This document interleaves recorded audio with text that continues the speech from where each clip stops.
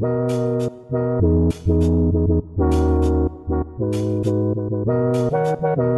Jared. I'm Marcus. Level with us.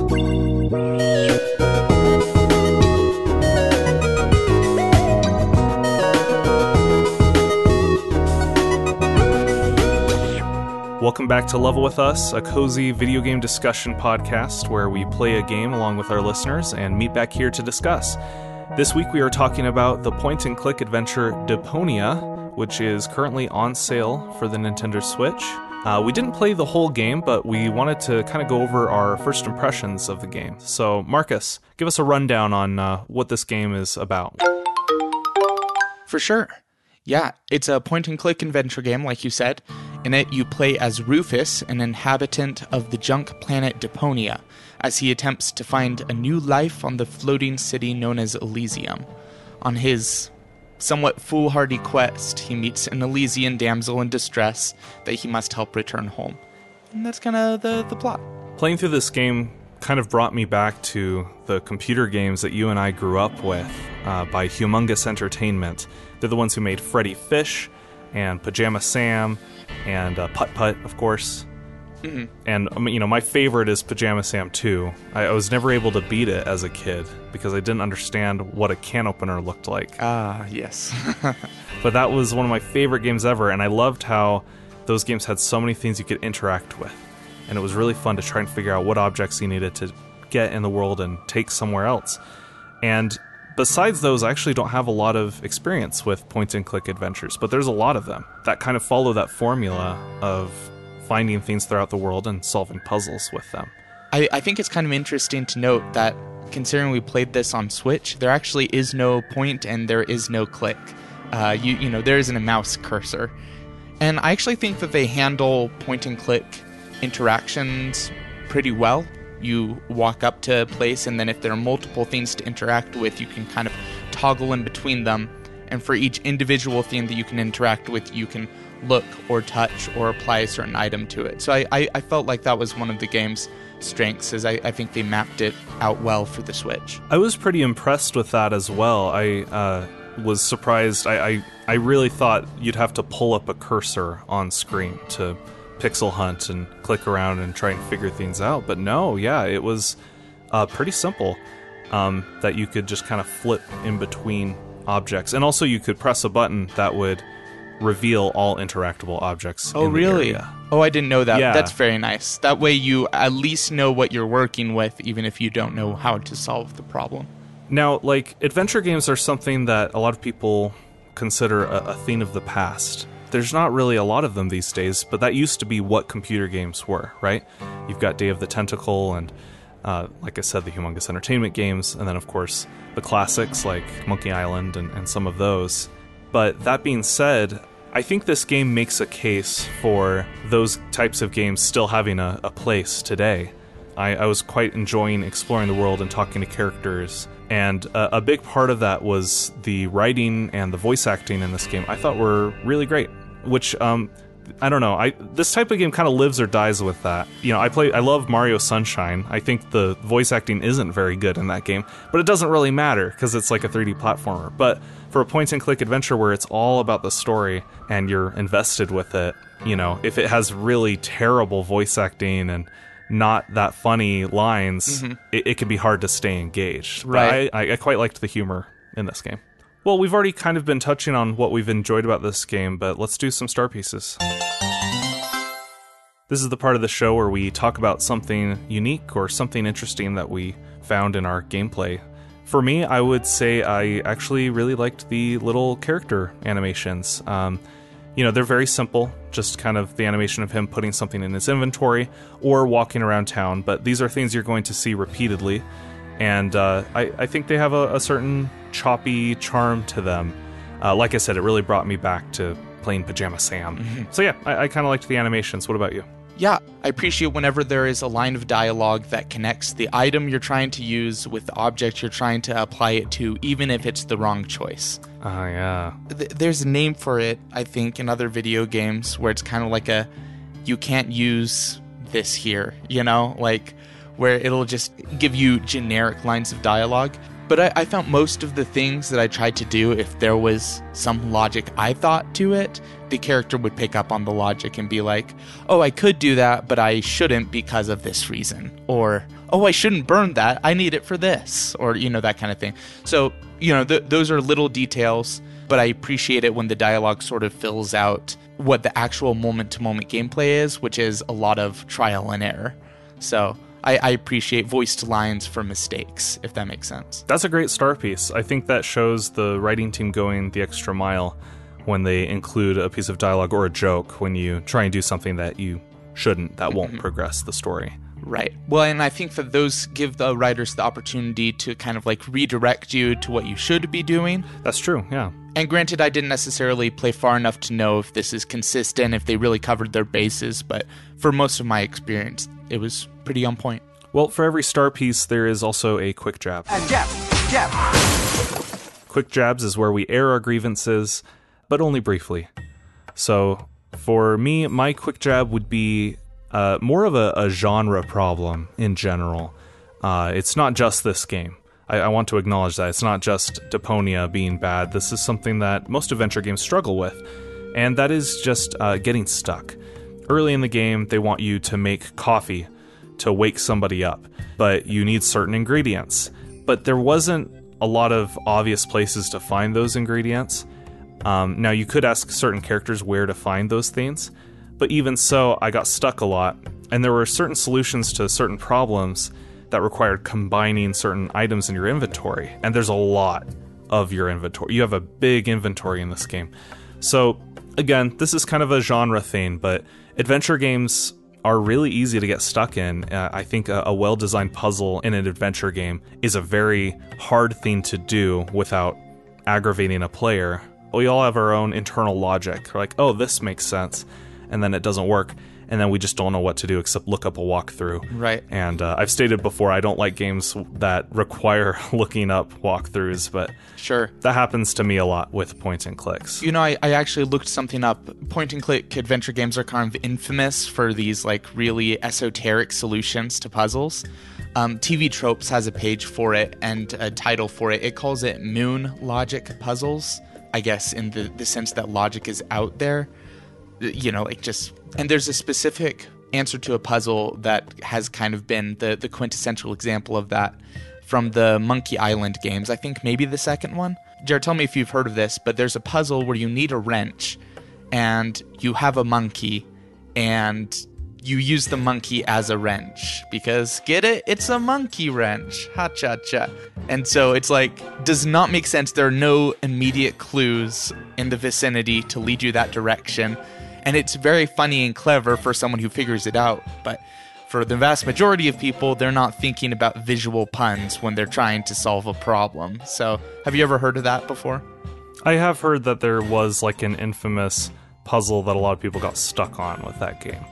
And I think I did hear it involved a monkey, but yeah, thank you for informing me in case I ever play those games. Do you have a quick jab? Yeah, not a huge fan of the plot pacing. I felt like it didn't necessarily have a really strong first act. Obviously I haven't gone all the way through, and it could pick up, and I don't want to prematurely judge it, but seemed a little slow, but There didn't quite seem to be a major inciting incident. Rufus tries and leaves the town. He ends up falling back into the town. In a way, it feels like he's kind of back to square one from the opening part of the game, and to me that makes it feel like the tutorial is just extended in a way. Sure. So it almost doesn't feel like the game or the plot even started. Is that kind of what you're suggesting? Yeah.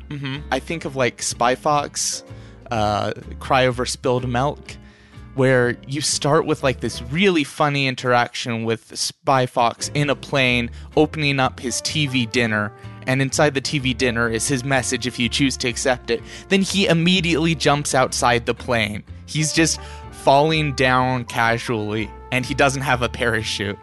And so like instantly you know what this guy is. Even if you've never heard of James Bond, you know the vibe instantly. And it's funny, and it's engaging, and it's action-packed. In this one, you spend the first, for me, like 30 minutes of the game packing his suitcase. So It could have been quicker if I was smarter, probably. But for me, I was like, I wonder if they could have started with more of exciting stuff. Yeah, I can totally get behind that. Well, before we move on, I think it would be a good idea to go ahead and give some recommendations for other games in the genre. Reggie, if you please. How about this instead? A very recent point-and-click adventure that's pretty famous for being one of the most successful Kickstarters ever was Broken Age by Double Fine. And it's pretty simple. It has 2 concurrent storylines, a boy and a girl in different worlds that you have to point and click and help them progress through their own stories. It kind of strips down a lot of the complexity of past point-and-click adventures where you have multiple verbs to make your character do certain things, and instead it's just grabbing things in your inventory, talking with people, putting stuff together, etc. But they do it very well, and I really like the overall story for that game. I like the mystery of it. It ticks all the boxes for me. I think the writing and voice acting are excellent. It's just a good time. I highly recommend checking out Broken Age. That is an excellent recommendation. For mine, if there's a person who likes Deponia, you're in luck because there are actually several Deponia games. This is the first in a series, a franchise, so that is true. I would recommend, trying those out. I haven't tried them myself, but if you play this game or try out this game or tried out other point-and-click adventure games and weren't quite vibing with them, I would maybe recommend Machinarium. You play as a little robot. There is no dialogue. I definitely got pretty stuck late in the game, but it's a good point-and-click adventure game that's really focused on puzzles because there's no dialogue. There's a little bit of communication, cutscene kind of stuff, but it's very focused on puzzle. Even though it's focused on puzzle, it does have a through line. It has a beginning, middle, and end to a story, so that was also cool too for me to discover. So, in terms of general aesthetic as well as puzzle design, I would recommend giving Machinarium a try. Machinarium is great. I really want to finish that game someday. I think I'm just partway through. Well, cool. Let's go ahead and do the Reaper review. This is the quiz segment of our podcast where Marcus and I try and stump each other with nerdy trivia questions. Marcus? Yeah. The floor is yours. Oh, the floor is mine. Hey, so Jared, when you beat this game, a thing that neither of us have done, there is a special mode. I don't expect you to know this, so you will get multiple choice, but there's a special mode where it replaces all dialogue and all subtitles with a single nonsense word that is an inside joke from a previous point-and-click adventure game made by this studio. Wow. So, I want you to tell me which of these nonsense words replaces literally all dialogue. Is it Drogglejug, Rufflesnibs, Gruzzlefrubs, Snubbledwip, or Piffleblug? I'm going to need those again, Marcus. Really? I thought it was pretty self-explanatory. No, Okay. I don't remember half of what you just said. Is it Drogglejug, Rufflesnibs, Gruzzlefrubs, Snubbledwip, or Piffleblug? Oh my gosh. Oh no. I'm going off of not what I think the studio would have done, but what rather, you think what I would make up? Yes, exactly. I'm gonna go with the first option, which is Drogglesnub. Drogglejug. Drogglejug. That's what I'm gonna go with. Spelled Droggeljug. That word? Yes, that word. Am I right? You are. That's wild. Yes. That is fantastic. Man. Is it because all the other ones sound like Marcus words? I don't know why, Marcus. Lucky guess. But here's the thing. Mine are also 3-syllable words with da-da-ba. Anyway, I tried to emulate the word. In a few episodes from now, I'm going to quiz you, and I'm going to say, hey, Marcus, here are the words you tried to stump me with. Snuffledrubs, Wimblebimble, just kind of list off some words and make you sweat and think, which ones did I write? I don't know. I would love that. That would be so fun. Well played. Well played. All right, well, my Reaper review question is, right at the start of the game, what are 3 of the 4 objects Rufus wants to pack into his suitcase? Okay, I actually do think I can do this. Toothbrush, bolt cutters, rations, wasabi peas specifically, and clean socks. Those are all 4. Hey, 4 for 4. Well done. Hey. Let's share the victory together this week, Marcus. Yay. Huzzah. We have just enough time left to get into Rabbit Holes.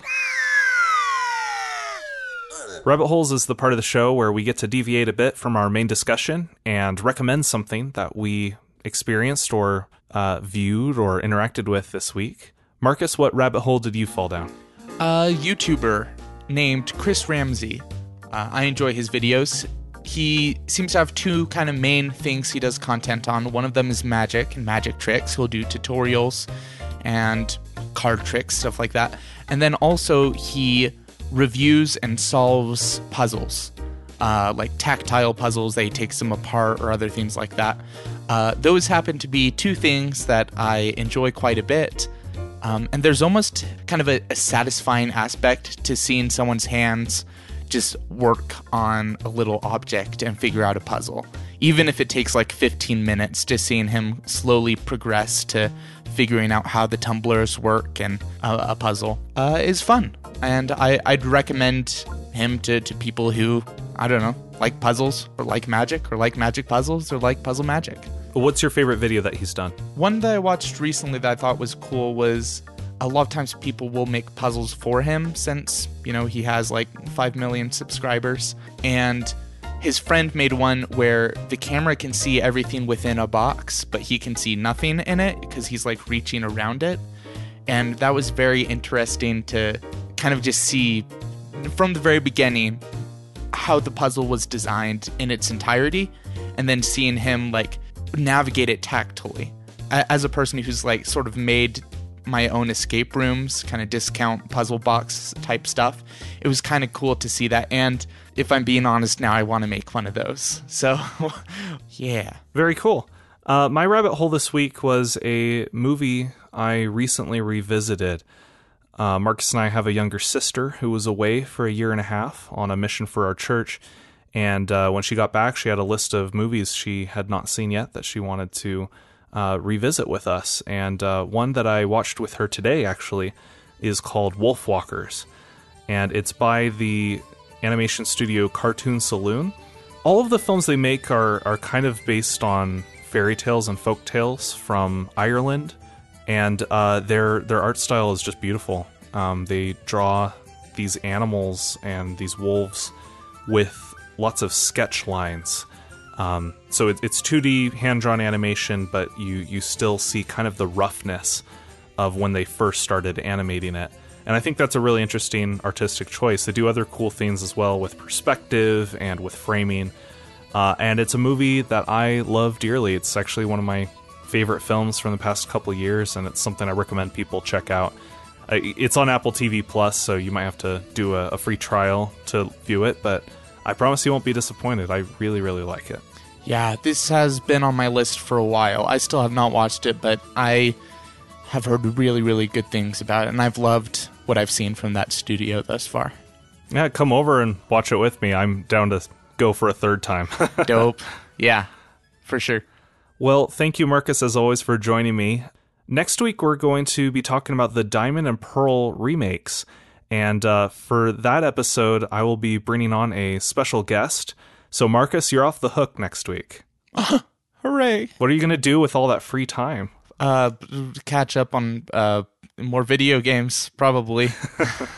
Cool. Well, if anyone has any feedback that they'd like to give us, or maybe some quick jabs or star pieces on Pokemon or a future game we're covering, go ahead and email us at levelwithUspodcast@gmail.com, or you can reach out to us on Twitter at LVLWithUs. Until then, I'm Jared. I'm Marcus. And we'll level with you next time.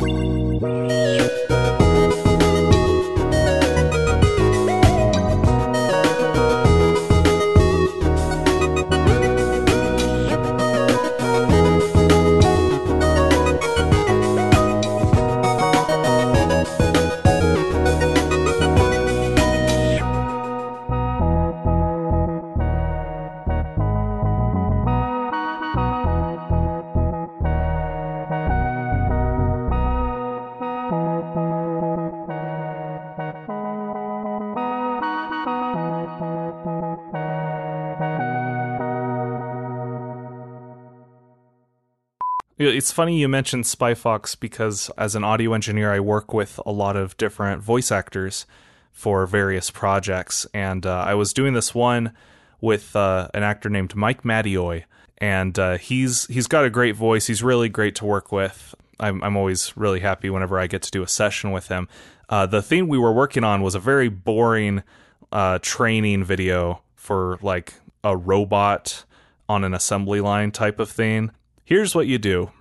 Press the start arrow to begin. Just kind of, it was Pretty dry. Yeah, exactly. It was pretty dry.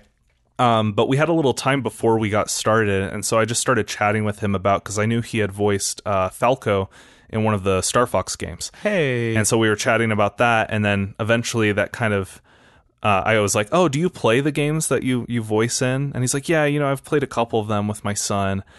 And I was like, what about Spy Fox? Because I knew he did the voice for Spy Fox. He did the voice for Spy Fox. He did, yeah. And he's like, those were the most fun voice sessions he's ever done. He said he loved coming up with that voice. He's like, in his head, he's like, this is what a spy sounds like.